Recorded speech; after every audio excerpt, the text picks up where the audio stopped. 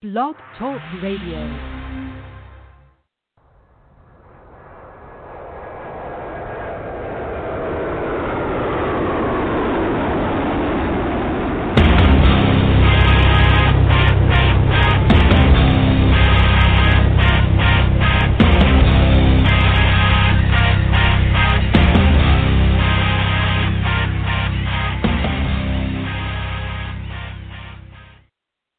Happy Friday, everybody. Welcome to the Michael Cutler Hour. I am your host, Michael Cutler. It is Friday the 13th, 2020. Goodness gracious, talk about Friday the 13th. If you have triskaidekaphobia, maybe it makes sense that it's today that the president declared a national emergency because of the coronavirus. Frankly, I'm not superstitious, but we do need to be careful. This is certainly a dangerous development. But I think it highlights, it underscores just how fragile we are for all of our conceits, for all of this notion that we have that somehow we're in control. I think it's sobering. I hope it helps to generate a bit of humility among the people who think they're the masters of the universe. There's a wonderful Yiddish expression that when you translate it says that man makes plans and God laughs. Carl Sagan, and I did this on my podcast for Dennis Michael Lynch, DML News, wrote about the pale blue dot. And it was absolutely an amazing piece of work that he did because if you remember Carl Sagan, the astrophysicist, and by the way, I had the distinct privilege of admitting him when I was an inspector back at John F. Kennedy Airport in the 70s. And back then, Sagan was something of a regular on the Johnny Carson Tonight Show. And my childhood, I began teaching myself astronomy in the third grade. So to meet Carl Sagan, to me, was a big deal. I also met Arthur Clarke, who wrote 2001: A Space Odyssey. Truly amazing people. But Sagan was involved with the Voyager space program, where we sent space probes out of the solar system, and they're still functioning. They were launched in the mid-'70s. Think about that.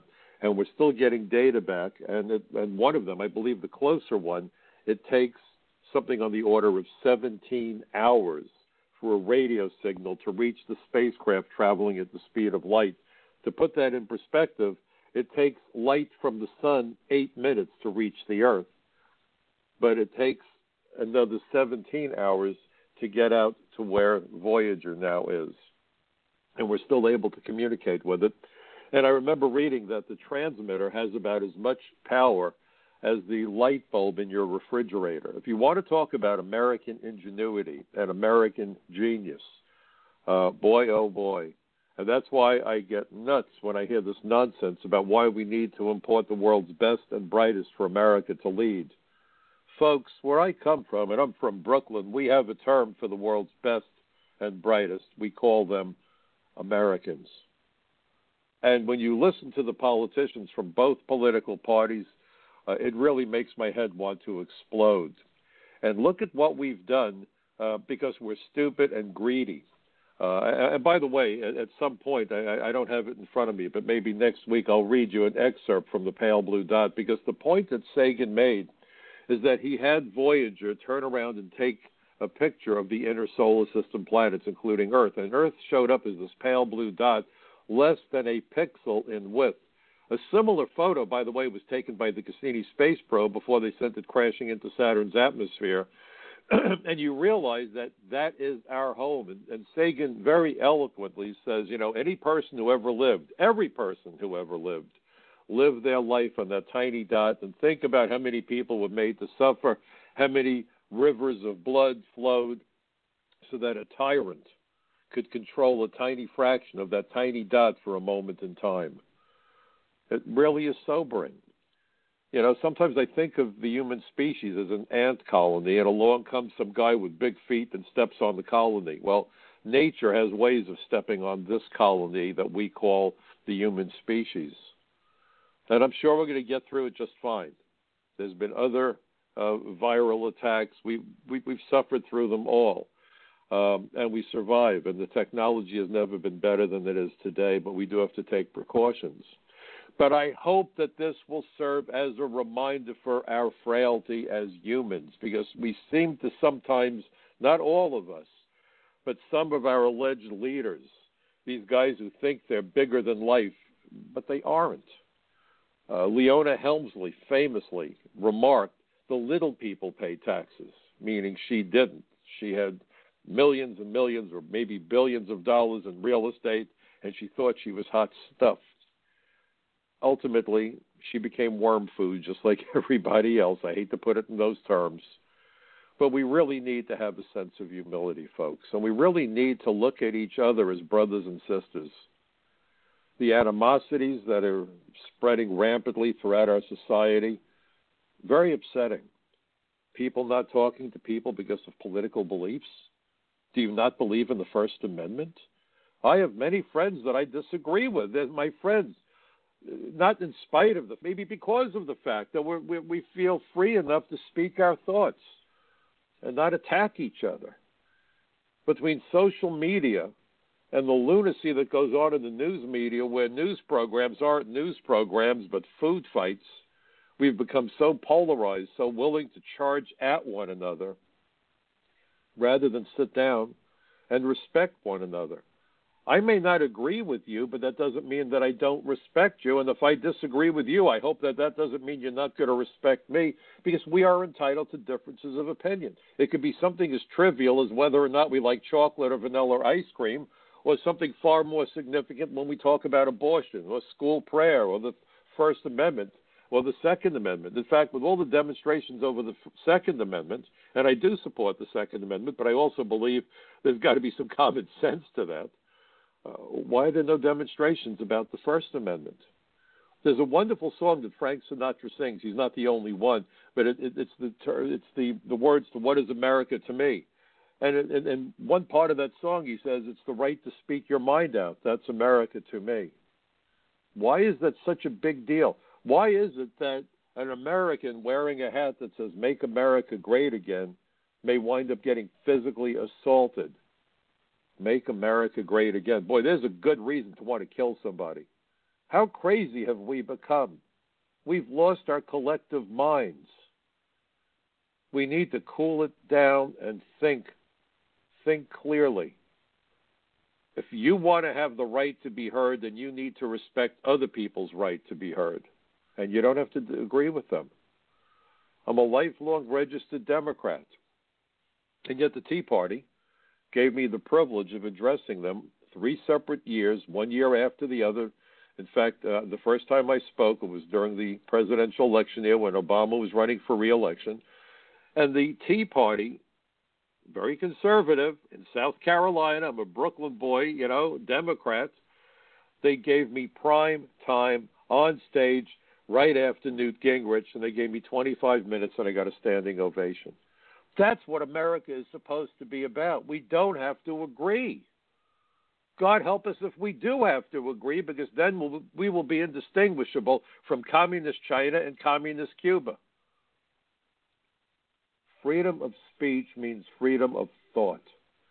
And when people force you to use words that are false, this whole debate about the word alien, this isn't the equivalent of an N-word. I'm very politically correct if politically correct means not using language of hate. But who's the arbiter to decide what hate is? The N-word is clearly such a disgusting term. There are other terms like it. But there are people out there that would have you believe that the term alien is also hate speech, and it's not. It's a legal term, and I've discussed it on this program before. It simply means any person not a citizen or national of the United States. There's no insult there. There's no hatred there. But under the banner of banning hate speech, we really wind up with something far more deadly. It's called censorship. This is Orwellian newspeak. Orwellian newspeak. And I've never seen our politicians stoop to the levels that we've seen, attacking each other, attacking a president. I don't care if you like Trump's policies or not. There are things he does that I very much agree with, and there are things he does I disagree with. That's how it works. But I'm entitled to my opinion, and I should be able to voice it without fear of someone physically or verbally attacking and assaulting me. I hope that if anything good comes out of the coronavirus, it will be humility. It will be humility. The people will understand that we're fragile, that we're all here for a short visit, and that we do need to look out for each other. We do need to respect one another. It's so easy to attack each other anonymously through the internet, through social media, which I don't even bother with. I'm a techno dinosaur, okay? I believe if you're going to have a conversation, do it face to face. We've lost that ability. We live in dangerous times, and we create our own risks when we fail to respect one another and try to look out for each other and understand that as Americans, we are our brothers and our sisters' keeper. Just something for you to think about. And I've been watching the political campaigns, and I have very big issues with all of this. And, you know, last week I talked about my article, which Front Page Magazine was Comprehensive Immigration Reform should be renamed the Overwhelm America Act. And in it, I spoke about Bernie Sanders and how Bernie had actually, back in 2006, 2007, taken a very different position on immigration. In fact, I quoted Bernie in my article back then. I'm going to read this now, and then I want you to understand the reason I'm mentioning it now is because immigration is playing a role right now with the coronavirus and the threats that we're facing from this terrible disease. So here's a quote from that article, and I hope after the program you'll read the article, maybe consider forwarding it to other people. And there's two articles that were posted on Dennis Michael Lynch News, DML News, because I do a weekly podcast. We've cut it down to one day a week that I do for him. And this past Wednesday, 2 days ago, two of the things I discussed on my podcast became the subject for articles that Dennis posted at dmlnews.com. And it was predicated to begin with this article that I did for Front Page Magazine about Bernie Sanders and comprehensive immigration reform. Politicians constantly promise, before I read this, I want to make this point. I made this point with Newt Gingrich also. Politicians, when they run for office, always promise that they're going to help to create new jobs, new jobs, new jobs, new jobs, improve salaries, help the working Americans, on and on and on, and most of the time it's empty promises, empty promises. If this was a business, you could sue them for malfeasance. They know they're lying through their teeth, but they lie, and some Americans are dumb enough to not see through the lies. And let me give you an example, because Bernie Sanders is now calling for basically the end of immigration law enforcement. Comprehensive reform, let's legalize millions of aliens. And as I told you last week, I believe that if we ever enacted comprehensive immigration reform, over 100 million new alien cards would have to be issued. We would wind up with at least 100 million new lawful immigrants. The numbers would be off the charts. We would wind up with 50 or 60 million kids coming to our schools overnight who would have to be educated, and our school systems are crumbling. You have teachers who aren't earning enough money dipping into their ragged pockets to come up with enough money to buy school supplies because their schools don't have the money to buy the basic essentials that they need in the classroom. This is America, folks, not a third world country. We're supposed to be the best and the bravest. What in the world are we doing? What would happen if we had comprehensive reform? It would overwhelm us. This isn't a statement of xenophobia. I don't care if the kids came from England or Israel. We can't deal with an influx of 60 million new students. It would melt the system. It makes no sense. We have to understand that countries, just like families, have limitations. How many families sit around the table and say, well, is this the year that we take that vacation, or is this the year that we trade in our car? We can't do both. What are we going to do? Is this the year we get a new refrigerator, or is this the year that we buy a new television? We have to make those choices because we don't have the money, the wherewithal, to just write the checks and get whatever the hell we want, unless, of course, we're Bloomberg or any of these characters who think they're the masters of the universe.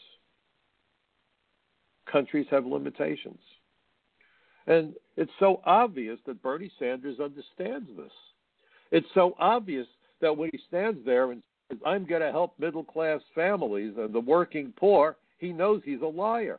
Because if he passed comprehensive immigration reform, if he became president and signed it into law, everything he promised is impossible.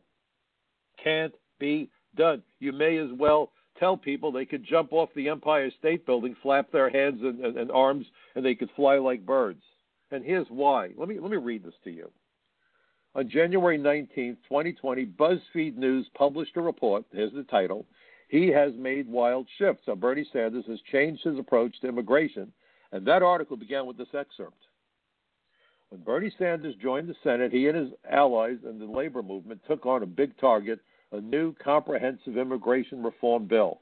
Quoting, I believe we have a very serious immigration problem in this country, Sanders said during a 2007 press event, with the AFL-CIO president Richard Trumka standing behind him.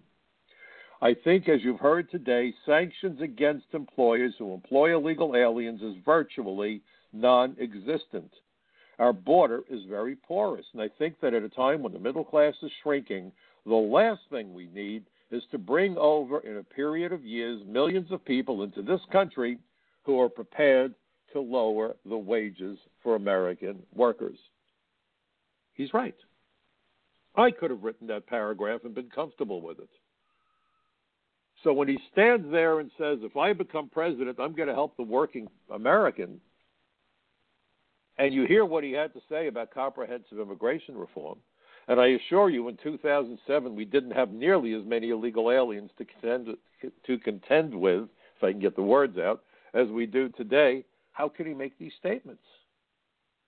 I'm tired of the liars. And whether you like Donald Trump or not, he kept his promise on just about every major issue. You may not like the fact that I made the statement. That's fine. Or you may agree with me. We're Americans. Get used to hearing positions that are in opposition to yours. And by the way, sometimes I listen to someone who disagrees with me, and their reasoning makes such inherent good sense that it alters my understanding of an issue. The trick is to go into discussions with an open mind and open ears, because I don't have all the answers. And if someone tells you they have all the answers, you want my advice? Run for your life. Run fast. Nobody has all the answers. When the president, after he took office, said he was going to keep his promise, and what was his promise? He was going to prevent the entry of anybody who we couldn't properly screen. Now, his language is atrocious. My degree was in communications, arts, and sciences, and sometimes the choice of words that he uses gives me gray hair. It does. He needs much more nuance in the language. But if you look at what he did in terms of an executive order, his executive order was called Protecting the Nation from the Entry of Foreign Terrorists into the United States. And that's right. And he singled out 6 or 7 countries where vetting was basically impossible. And he said, you know what? We absolutely should not be letting people into the United States if we're not able to properly screen them. And back then, the screening that he was concerned about was screening people as to their identity and possible affiliation with terrorist organizations. And he created an executive order. And I went nuts when he did it, because I thought, my gosh, he doesn't need an executive order. Under Title 8, United States Code Section 1182, small f in parenthesis, the president already has ample authority to keep out any aliens for essentially any reason. And certainly aliens who could not be vetted should not be allowed into the country.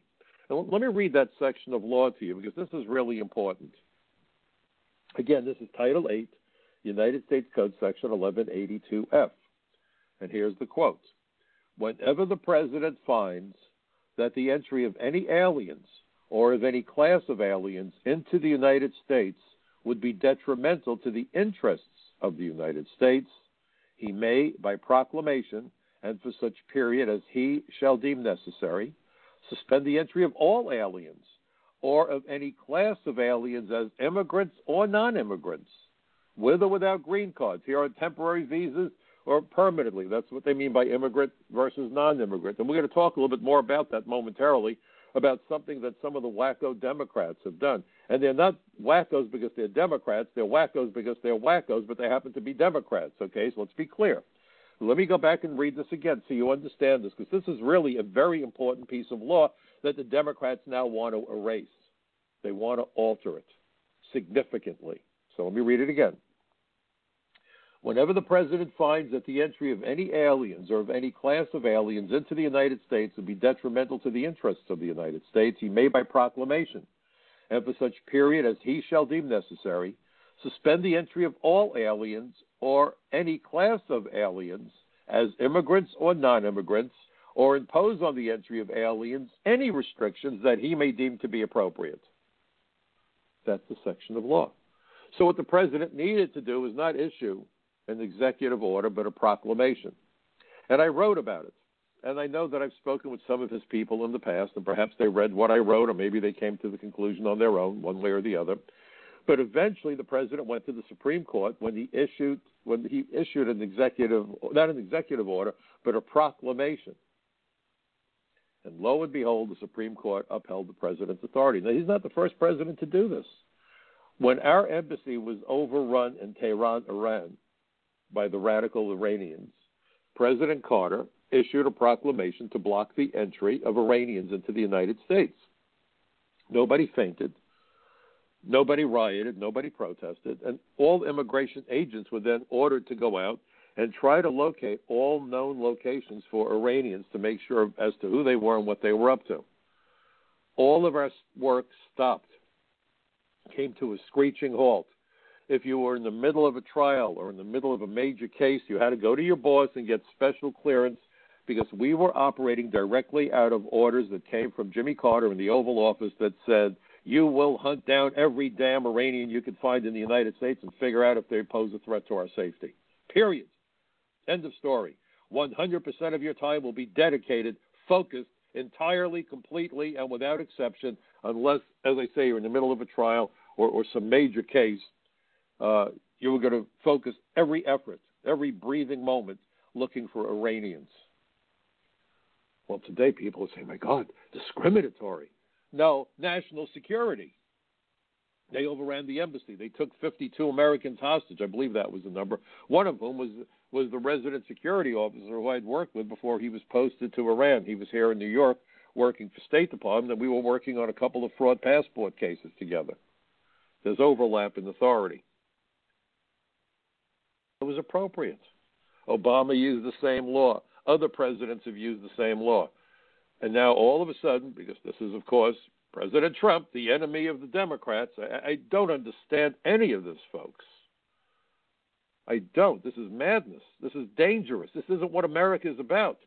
I remember when I studied history and social studies and then political science in college, everyone was in awe of the fact that every 4 years America underwent a revolution, a change of leadership, and it was a peaceful, lawful process. There was no gunfire, there was no violence, there was no rioting. What are we turning into? This is not how a democracy operates. Some of our fellow Americans have lost their collective minds. We need to just cool it down and think carefully about what we're saying and what we are doing. Our immigration laws exist to protect innocent lives, national security, public safety, our economy, and the well-being of our nation and our citizens.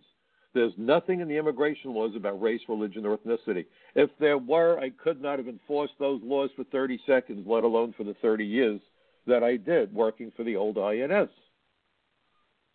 So we've got to understand what we're talking about. And so what is so remarkable is if you look at the people, the countries on the list, these were countries where we could not vet the citizens. That was on that initial list. By the way, this is now being used again today, and it's expanded to cover many countries in Europe because now the issue isn't terrorism, but the potential for disease. And if you go to Title 8, United States Code Section 1182, the same section of law, but go to the beginning of that section of law, it lists the categories of aliens who are to be kept out of the United States. And I began my career at Kennedy Airport as an immigration inspector. So that was the Bible that we worked with, okay? Who are we supposed to keep out?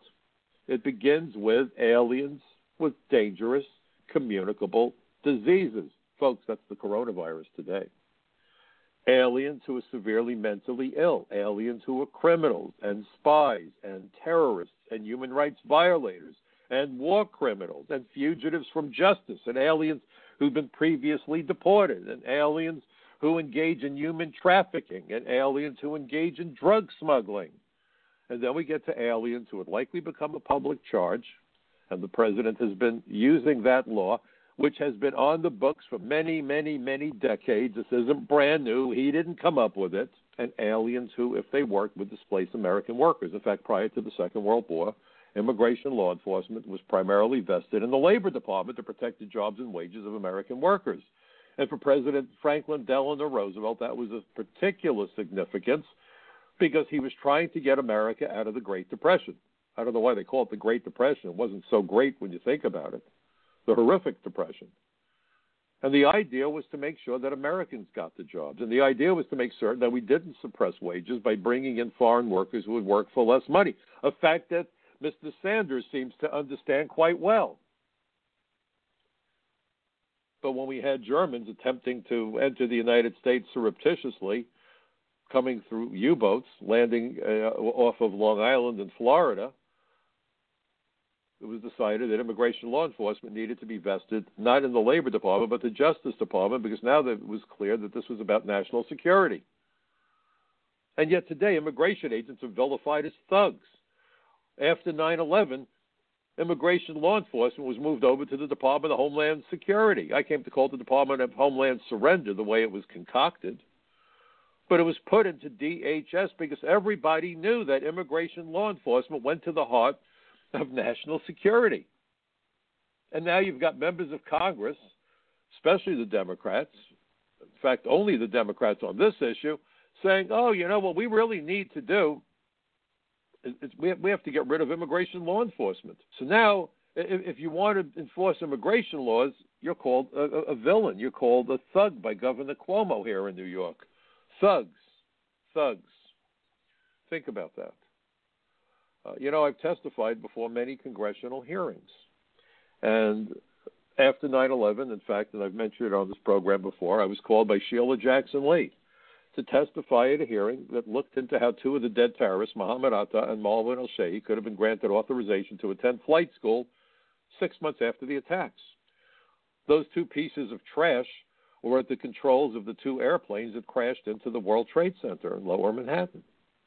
And 6 months to the day after the attacks, because of a massive screw-up by the computer company hired by the government to send out notices of approval. I don't know why the hell the government can't do it. We're always eager to privatize. Sure, privatize so we can reward perhaps campaign contributors or whatever. Remarkable stuff goes on here, folks. It smells to high heaven. But in any event, these two thugs got permission to go to flight school. The owner of the flight school, a German citizen, by the way, by the name of Rudy Decker, contacted the government and said, what the hell are you doing? I just got letters from DHS telling me that I could train these two dead terrorists so that they can learn how to fly airplanes. Well, Congress freaked out, and I had just had a fight with Anthony Weenie, my alleged congressman back then. I was on my way home, and I got a call from Sheila Jackson Lee's counsel. Then he said to me, Mr. Cutler, I said, yes. He said, America needs you. Will you come to Washington next week? And I thought it was a goof. I said, who are you? Were you kidding me? And he told me the story. I almost hit the tree in front of my house. Well, I went and testified, and that hearing is now part of the permanent library at C-SPAN. I did a bunch of other hearings afterwards. And one of the hearings was held on May 5th, 2005, and it was on the title of the new dual missions of the immigration enforcement agencies, because the then chairman of the immigration subcommittee, a conservative Republican by the name of John Hostetler from Indiana, was outraged at the way that the Bush administration put DHS together. In fact, I believe I testified for John at least 7, 8, 9 times, something like that. I was before the House. I was before the Senate. I went before a bunch of different subcommittee and committee hearings. But he called me up. His counsel called me up. He said, Mike, we need you to come down. Because I had explained to them how important interior enforcement was. It still is very important, and it's still all been ignored because of our corrupt government. Once you get past the border, either by running the border, stowing away on a ship, or violating the terms of your lawful admission, in that game of hide and seek, there's nobody to seek. And do you think that's an accident? And we're told the immigration system is broken. No, it's not broken. That's a big lie. Do any of you folks really think the immigration system is broken?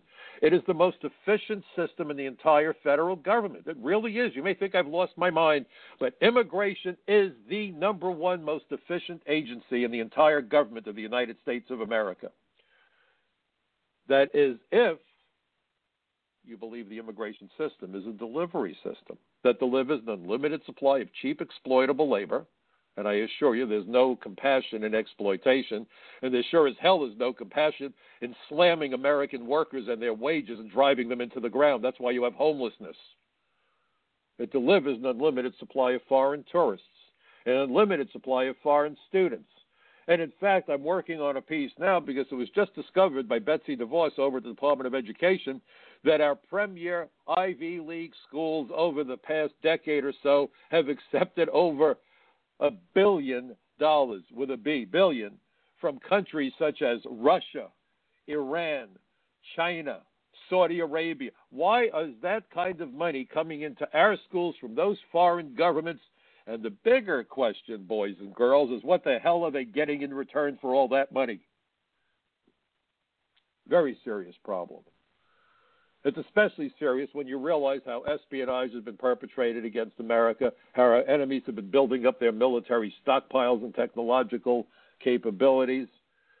And out of pure damn greed, we're now finding out that we're having a problem getting pharmaceuticals and antibiotics because there have been articles written that say that 80% of those vital materials are being manufactured in communist China. And I'm always going to start talking about China by using the right title, Communist China, Communist Dictatorship China, because that's what they are.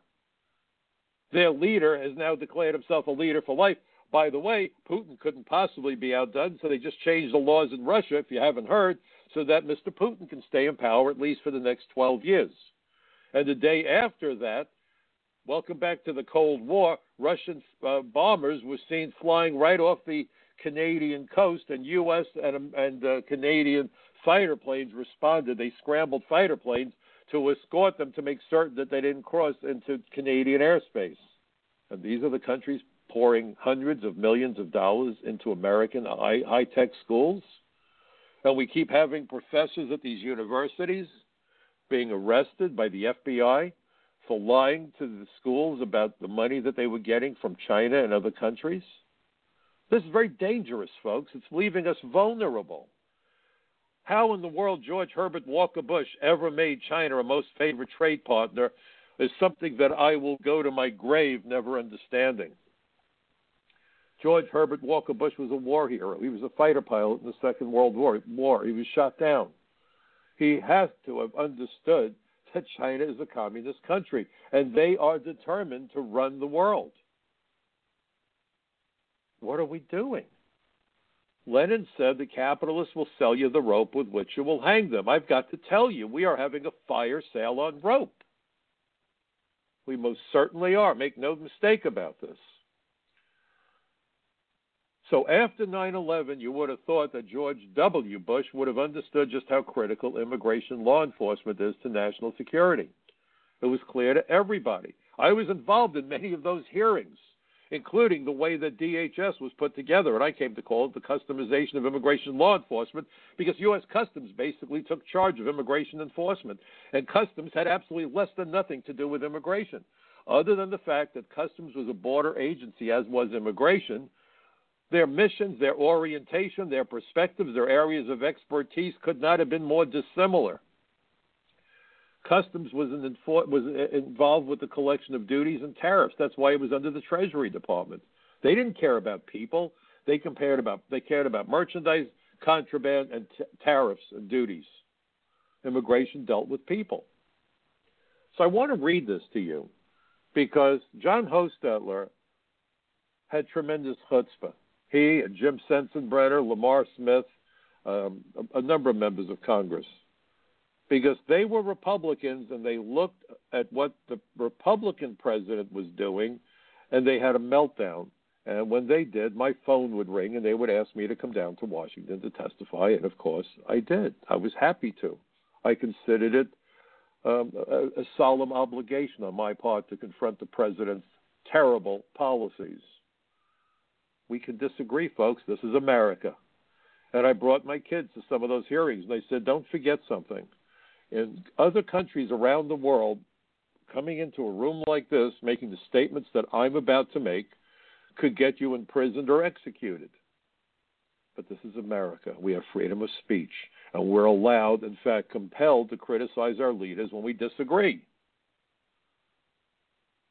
And when I see what's going on, where Americans are being attacked by fellow Americans for voicing an opinion, it scares the hell out of me. I have children. I have grandchildren. I fear for their future if we don't reverse this madness and stop and have respect for one another and understand that at the end of the day, I don't care if you're a member of the Democratic Party or the Republican Party or the Hopping Kangaroo Party or no party at all. First and foremost, all of us should be united in trying to do what we believe is in the best interests of America and Americans. And if that makes me a nativist, as I'm sometimes accused because I worry about the damage we do to our own fellow citizens, then I will very proudly tell you, damn right I'm a nativist. God damn it, I'm a nativist. Because America is the most diverse country on the planet. Race, religion, ethnicity. America is so diverse, and this is not about race. That's the usual accusation. So let me just read what host Cutler had to say at that hearing back on May 5th, 2005. Let me just get to it. Bear with me one moment, folks. Okay, this is what you're going to hear now is John Hostetler. His words, I'm speaking them. I don't sound like John, but it's his words. The first two subcommittee hearings of the year examined in detail how the immigration enforcement agencies have inadequate resources and too few personnel to carry out their mission. The witnesses mentioned the lack of uniforms, badges, detention space, and the inevitable low morale of frontline agents who are overwhelmed by the sheer volume of incoming illegal aliens. If this were not enough, these immigration enforcement agencies also face internal confusion resulting from dual or multiple missions in which immigration is all too often taking a back seat.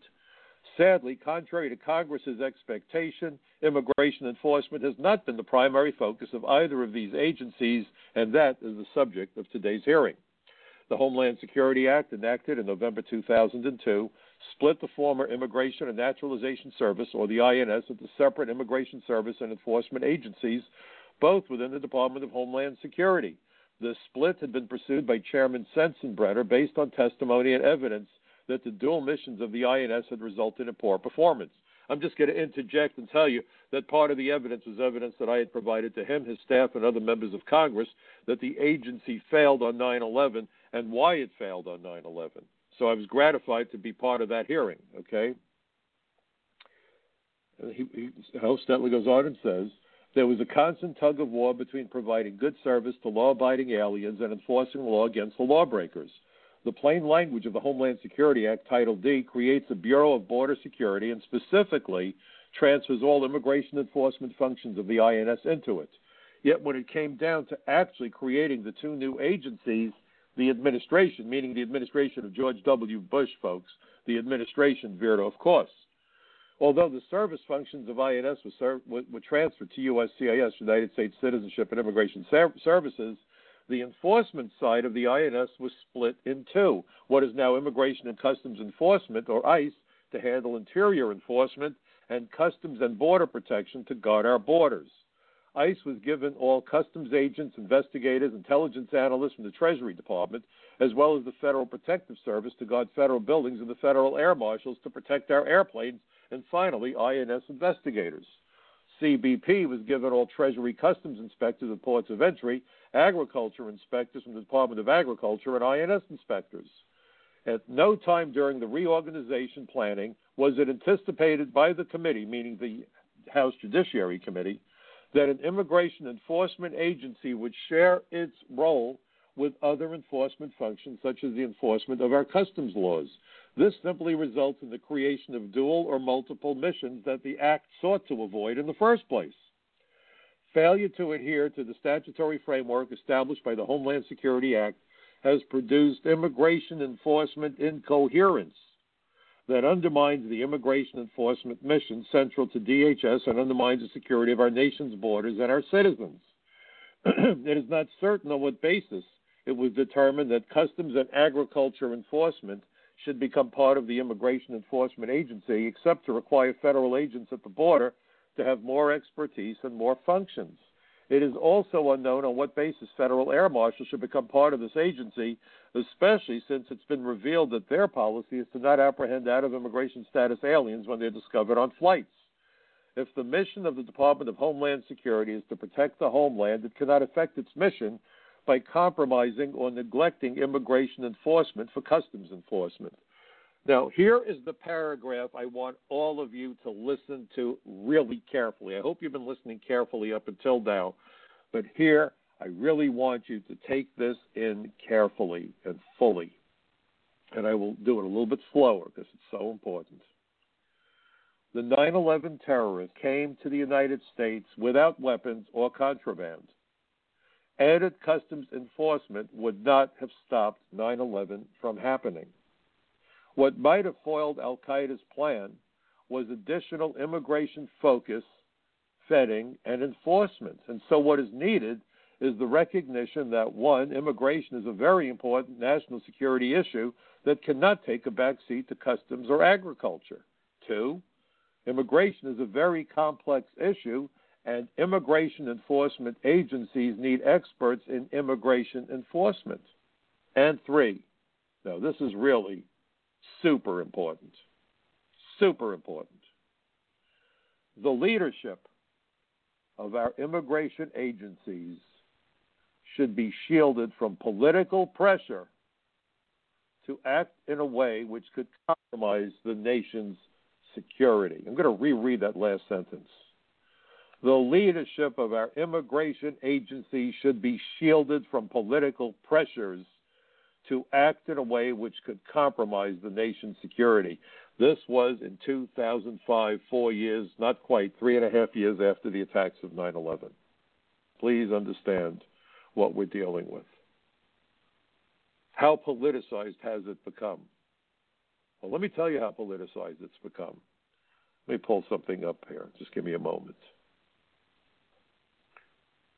Just take me a second. I apologize. Darn. All right, it's going to take me a moment just to get to this one document that I think is really super important. I testified before Congress, before the Senate, back in March of 2013. That was my last hearing. And I was invited to testify by the then ranking Republican, Chuck Grassley. And what was remarkable, because what you may not know is that when a party is out of power, they're really out of power. And Chris Coon was the acting chairman of the Senate Judiciary Committee on that day.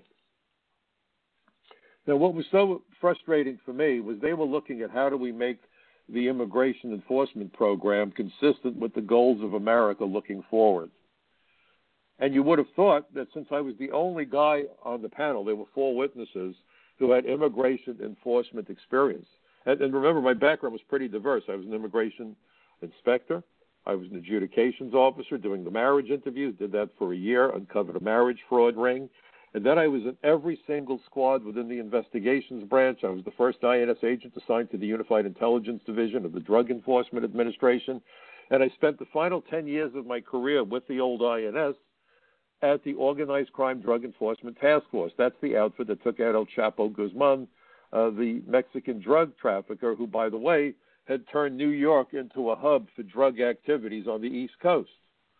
So my background could not possibly have been more diverse. Plus, I had worked with Al D'Amato in the early 80s to create the aggravated felon reentry law that made unlawful reentry by criminal aliens a 20-year felony, which is now the most frequently prosecuted felony that is pursued by the Justice Department across the country. I also convinced Al D'Amato to go to the Reagan White House to start holding deportation hearings in the prisons, so that if some guy is in jail for 20 years for armed robbery, rape, murder, arson, whatever, when he or she gets out of jail, they would have already been ordered deported. They could have appealed their order of deportation to the Supreme Court and back to their grandmothers for all it mattered, and we could simply deport them. And then if they came back, the new law would kick in and they would face severe consequences, which would hopefully act as a deterrent. So once we got rid of people who were a threat to innocent people, they would not be likely to come back here again. So I understood this quite well. Guess how many questions I was asked at that hearing? 0. And it was clear to me that the only reason I was there was because Senator Grassley wanted me to be there. Grassley wasn't able to attend the hearing. There were, I think, 4 other hearings going on at the time. So the Democrat-controlled Senate Judiciary Committee made certain to not ask me any questions at all. I got up, I did my 5-minute speech, back in the box. And I went up to the senator afterwards, and I said, you asked so many questions that I could have answered you in detail because of my extensive 30-year background, my career. I would like permission from you so that I could submit a declaration to supplement my prepared testimony because I had anticipated that I would be asked questions, and somehow you didn't see fit to ask me a single question. So he entertained my idea and said, fine, Mr. Cutler, submit a document. Of course, the media is not there for that. The public doesn't get to see it. And then Senator Grassley sent me written questions, which I also responded to. So all told, I probably provided 40 or 45 pages as an attachment to the record of that hearing. But it went largely unnoticed by design, and you would think that the Democrats, as much as the Republicans, would be concerned about immigration law enforcement, given its correlation, its nexus to national security, public safety, jobs of Americans, public health. You'd be hard-pressed to find any issue that doesn't get significantly hammered. But the trick was they didn't want to hear the truth. The truth seems to be a problem for some people, doesn't it?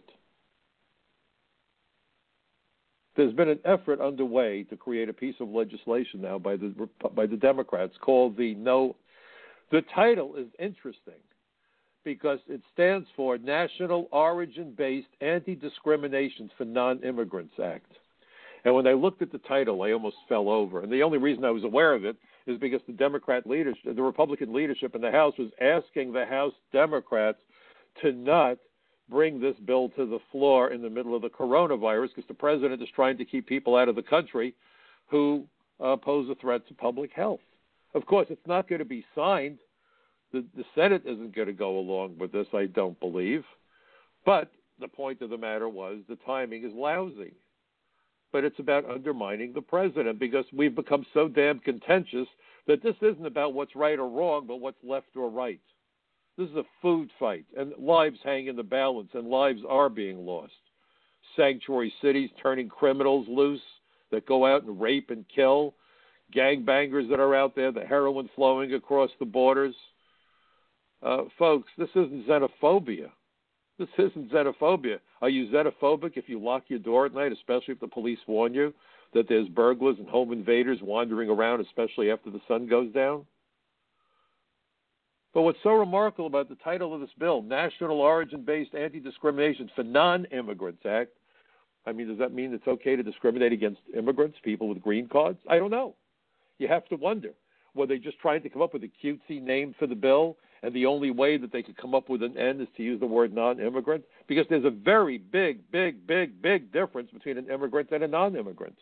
A non-immigrant comes on a temporary visa, a tourist visa, or a student visa, or work visa.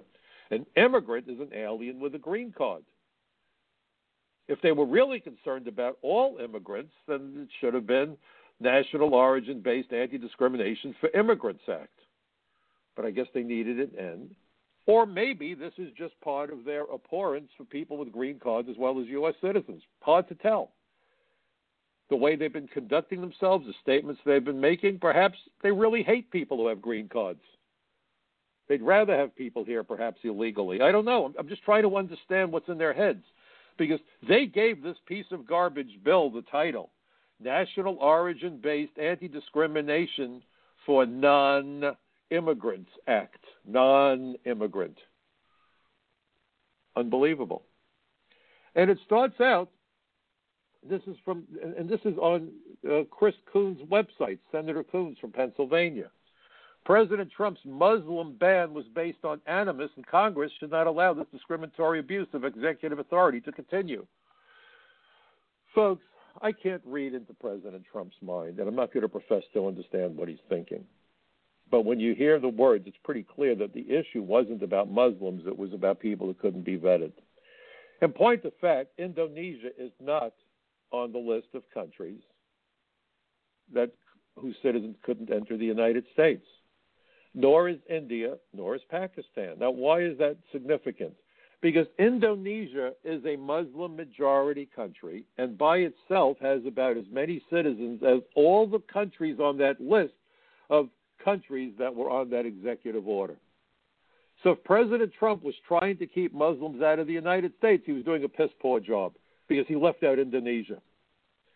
India and Pakistan are the second and third largest Muslim population countries on the planet. So those are your top three. If you were trying to keep out Muslims, why did the top three not get included on the list? It wasn't a Muslim ban. In fact, it wasn't even a travel ban. I don't know why the hell we're calling it that, and I don't know why the president foolishly echoes the words of his adversaries. When I was asked by One American News Network how would I describe his executive order, because it was an unwieldy term, protecting the nation from foreign terrorist entry into the United States. I said, boy, that's too many words. And they didn't like the idea of calling it a travel ban. They said, what would you call it? And I thought about it. I was just getting off an airplane. I was heading to a speaking engagement in Montana. I was just getting off the plane when One American News called me up. I said, I know what. Why don't we call it what it is? An entry restriction. Entry restriction. You see? Now it makes sense. It's an entry restriction. It has nothing to do with Muslims. It has nothing to do with religion. And if you read the bill, it's all about the religion. We're not going to have religious bans. There's not one word in the executive order that talks about religion. Read it. It's black and white. And that's what angers me. If there's wiggle room and you want to lie, go for it. But there's no wiggle room because nowhere in the executive order is there any mention of any religion. And if this was truly about keeping out Muslims, why did the top three most populous Muslim-majority countries why weren't they included? Because if that was the goal, that's what I would have done. Of course, I wouldn't ban anybody by religion. I think it's abhorrent. It flies in the face of our tradition of religious freedom and the First Amendment.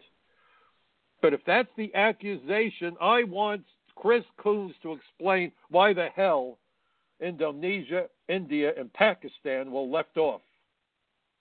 Talk is cheap, as my father used to say.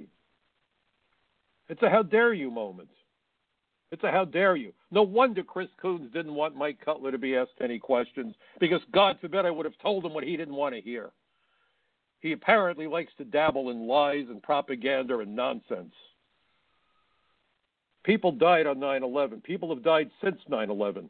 And most of the terrorists who've carried out attacks across the world today are using not airplanes but motor vehicles. And the Democrats are leading the charge for giving driver's licenses to illegal aliens who can't even prove who the hell they are.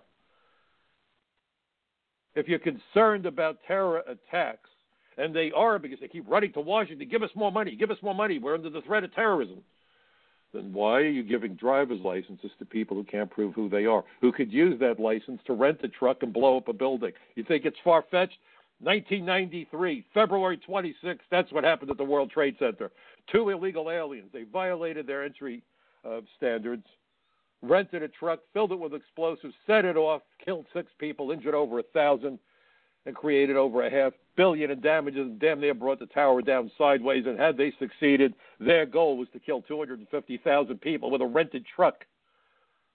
So, of course, we give driver's licenses to people who can't prove who they are.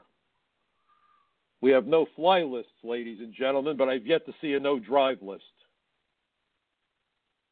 When does it stop? When the hell does it stop? And you look at these universities and you think they're lily white and these are intellectual people. They must be dealing in facts. And I think most of them deal in manure. Perhaps the reason that we're hearing so much from academia about the environment and fracking and all this other business is because of all the money they've been getting from Saudi Arabia and Russia, because if they could get America to stop fracking, they would have us under their thumb. And what they've done in Russia and Saudi Arabia is to drop the price of petroleum. very low. It's a tactic that was used by John D. Rockefeller to put his competitors out of business. He'd see a gas station open up, he'd buy the land next to the gas station, he'd put in his gas station, and he'd give the gas away for free. And then he drove that poor guy who put all of his life savings into that gas station out of business. No one will ever accuse John D. Rockefeller of being a nice guy. And once he put the guy out of business, then Rockefeller jacked that price of gasoline through the roof. And because there was no competition, because he eliminated the competition, he was able to soak the average driver for whatever it is he wanted. And he did this all over the place. The reason that the price, I think, has been driven through the floorboards, particularly by Russia, is to make America energy dependent on other countries. If you make gasoline too expensive, petroleum too expensive, fracking and shale oil production are no longer economically viable. And I assure you that if we get out of the business of shale, which is making us energy independent, and fracking, so we have to go back to other countries for energy, then we become vulnerable once again. And let's remember that these university professors are getting all those hundreds of millions of dollars, perhaps to lie. It's happened before. We've got some professors sitting in jail right now for lying through their teeth because they took money from China and God knows where else. Who knows? Maybe pretty soon we'll get to see a whole bunch of professors not wearing their gowns and being so uppity, but doing the perp walk in handcuffs. You know, I have an awful lot of respect for education. A couple of my kids are engineers. That was my dream. But without morality, what do we have? When you can be bought and paid for, you can't be trusted. That's the problem with politicians. They get campaign contributions that are nothing more than thinly disguised bribes. We're in a dangerous era. This coronavirus should wake us up to that fact. And the fact that we are dependent on China, and China, by the way, is now claiming that somehow American military planted the coronavirus in China. If you think I'm kidding, go online and check it out. And that's who we're now relying on for 90 or 80% of our antibiotics and drugs. If that doesn't keep you awake at night, folks, check for a flatline EEG because perhaps you can no longer fog a mirror. We need to reach out to our so-called representatives and wake them up and get them to understand that we're not the blind imbeciles that they've been playing us for. Wouldn't hurt to call up some of these wackaloo news agencies while we're at it and let them know that we know who they are, and they are straight out of 1984 in the Ministry of Truth. They're a bunch of propagandists. Democracy demands facts and the truth. That is why the First Amendment is the First Amendment. Freedom of speech equals freedom of thought, the ability to question and challenge. A long time ago, I said that Donald Trump wrote a book called The Art of the Deal. I'd love to write a book called The Art of the Question. Voltaire was right. You judge a person's intelligence by the questions that they ask. There's lots of questions that we need to be asking, and the sooner, the better. In a democracy, the citizens bear a huge responsibility. In fact, in a democracy, the title of citizen is the most significant title of all. Let's live up to our obligations. Let's remember that democracy is not a spectator sport, and let's realize that nothing less than the lives and the futures, not only of our nation, but our children and their children, are hanging in the balance. Please reach out to your neighbors. Have these conversations. Let's do it peacefully, thoughtfully, and in a fact-based manner. The facts, the truth, morality, and common sense are all on our side. Let's make use of it. Have a great weekend, everybody. Stay well. Be safe. And we'll see you next week right here on the Michael Cutler Hour. And please check out the articles over at dmlnews.com and frontpagemag.com. Again, I wish all of you a great weekend. Stay safe.